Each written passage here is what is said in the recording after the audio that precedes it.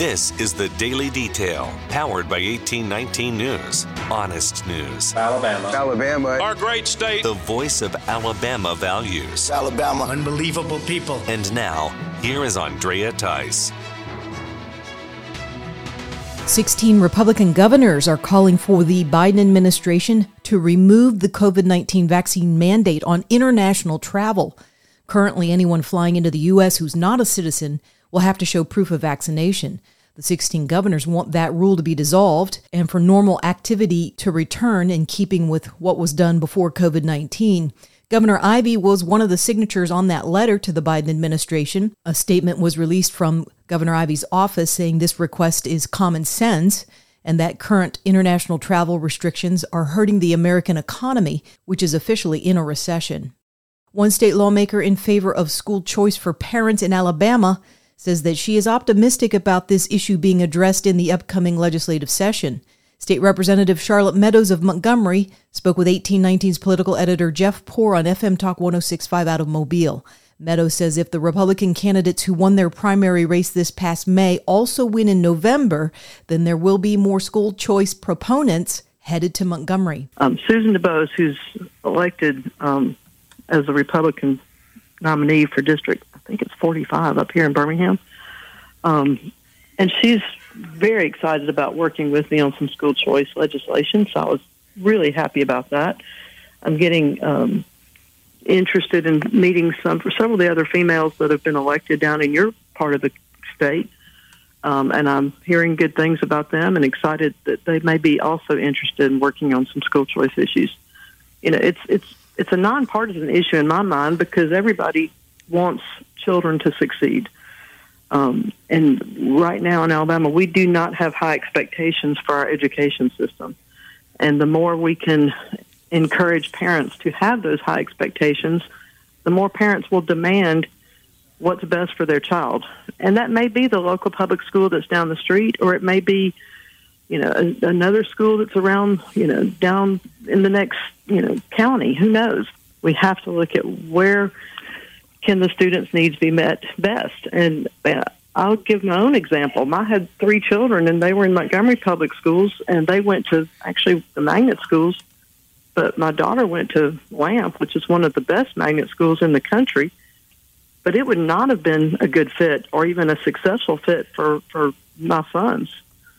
So you just can't say that any one school is going to be adequate or successful for every student out there. And if school choice would really, and Arizona did this, they have open enrollment for all school systems in the state, and that really provides competition. Meadows herself is up against Democrat Philip Ensler for the State House District 74. A Bessemer man is sentenced to life in prison for running a multi-million-dollar drug trafficking ring in that city. Rolando Williamson was a drug kingpin who went by the name Baldhead. He was convicted by a jury this past April. U.S. District Judge Anne Marie Axon sentenced Williamson to not just life in prison, but an extra 120 months. The drug ring that Williamson operated distributed heroin, fentanyl, cocaine, meth, and marijuana. Another key co-conspirator, 33-year-old Hendarius Archie of Bessemer, was sentenced to 14 years in prison as well. A total of 18 people were arrested and indicted in 2019 as part of this trafficking ring. 3 of them still have yet to be sentenced. This is all a result of a 3-year investigation that was conducted by the Organized Crime Drug Enforcement Task Force. Gas prices in Alabama and the nation have now dropped to just under $4 a gallon for the first time in 5 months. The national average is at $3.99 per gallon. AAA and Gas Buddy both say that prices have dropped 15 cents in the past week and 68 cents in the last month. The Montgomery Zoo has a new 2-toed sloth. Odysseus arrived to his new Alabama home from the state of Arkansas. He is a 4-year-old sloth that is found normally in Central and South America and survives off of eating buds, plant shoots, fruits, and flowers. For more in-depth stories affecting the state of Alabama, go to 1819news.com. In national news, the U.S. Supreme Court will be hearing a case that could end the use of affirmative action in college admissions depending on how they rule. The case of Fair Admissions Incorporated versus Harvard College will be heard by the court this coming October 31st. This case is seeking for the Supreme Court to overturn a precedent case of Grutter versus Bollinger. The lawsuit claims that Harvard discriminated against Asian Americans by limiting how many of them would be accepted despite their credentials and qualifications that met or excelled the Harvard standard. The group that sued Harvard is appealing the ruling that came from the First Circuit Court of Appeals that sided with Harvard's admission program. In the lawsuit, they say the school has racially gerrymandered their freshman classes to achieve prescribed racial quotas rather than judge a college applicant as a unique individual, not as a representative of a racial or ethnic group. U.S. Attorney General Merrick Garland delivers a short explanation about the FBI raid that was conducted this past Monday at Donald Trump's Mar-a-Lago resort. The search warrant was authorized by a federal court upon the required finding of probable cause. Garland also confirmed that he's the one who signed off on this raid and that the search warrant document will be unsealed. I personally approved the decision to seek a search warrant in this matter. The department filed the motion to make public the warrant and receipt in light of the former president's public confirmation of the search, the surrounding circumstances, and the substantial public interest in this matter. And the spokeswoman for Donald Trump, Liz Harrington, is now explaining why Donald Trump did not respond to any questions during a deposition that was held this past Wednesday with the New York Attorney General, Letitia James. That's involving a civil case that's being brought against Trump and his company. When Trump arrived at the AG's office, he made a public statement that he was being subjected to a political witch hunt, and for the safety of his family, friends, and business, he was invoking the Fifth Amendment, which gives U.S. citizens the right to not speak. Harrington spoke on Newsmax about that decision. This is part of the Constitution for a very important reason, and it is to protect all people, most importantly, the innocent, because we've seen what they've done. They twist the law, they twist your words, they twist anything they can to try to have a misleading impression of what's true. And they cannot do it any longer. They're not going to get away with it any longer. And President Trump, he is a man of courage. He's going to continue fighting, and he's going to do the wise thing, the prudent thing, and continue this fight because it is far from over. Polling companies have already responded to this unprecedented event in U.S. history when it comes to the raid of Trump's resort.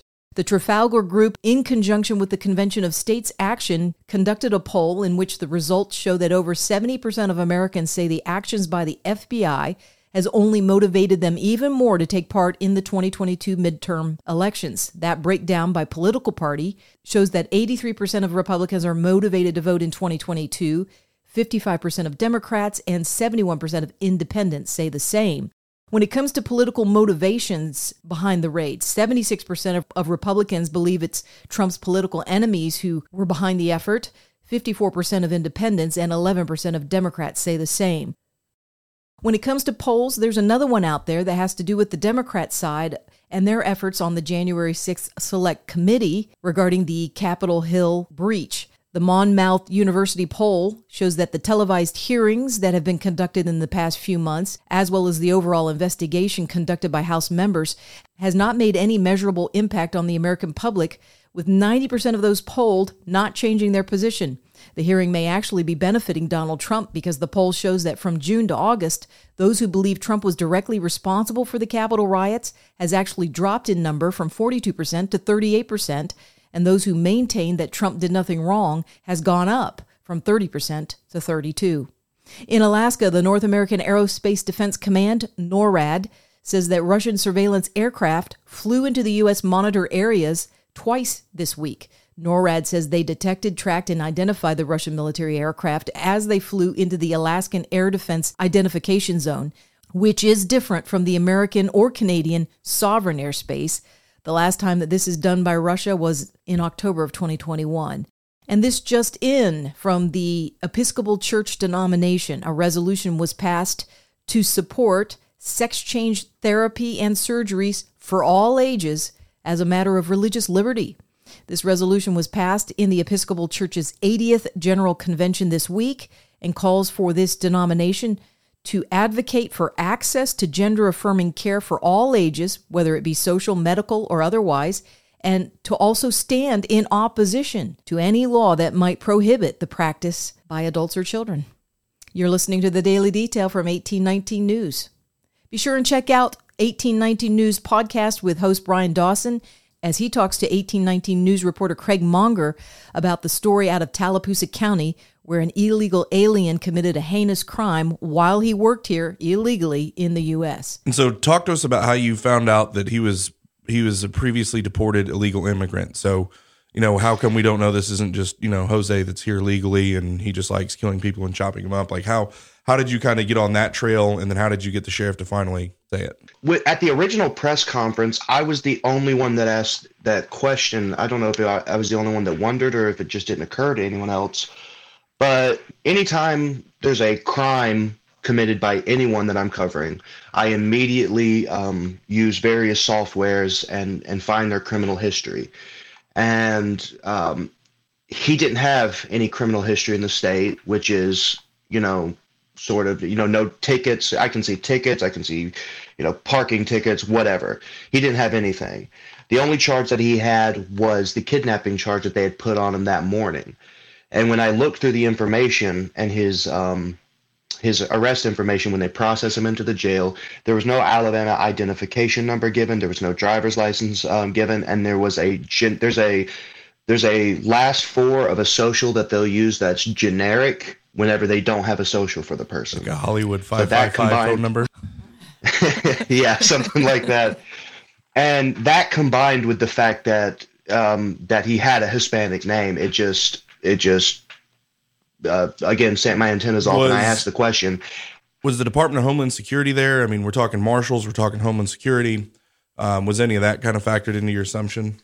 Yes, yeah. The fact that when I got there, when they opened the press conference, I always give kudos to everyone there, and they thanked the FBI, the DHR, SBI, the marshals, and then they said the Department of Homeland Security.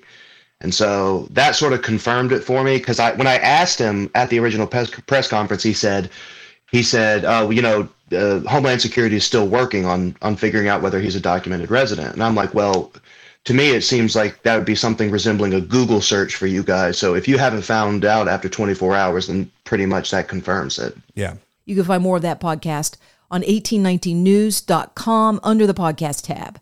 If you're enjoying the Daily Detail, remember to subscribe on Apple Podcasts, Spotify, or other apps. And as an end of report reminder and encouragement, remember, for every bad actor that makes it to the headlines in the news, there are millions of others who are doing the right thing each and every day, whether it's reported on or not. I'm Andrea Tice. I'll be back again on Monday. I look forward to updating you then. Alabama. Our great state. Alabama. Of Alabama. This has been the Daily Detail.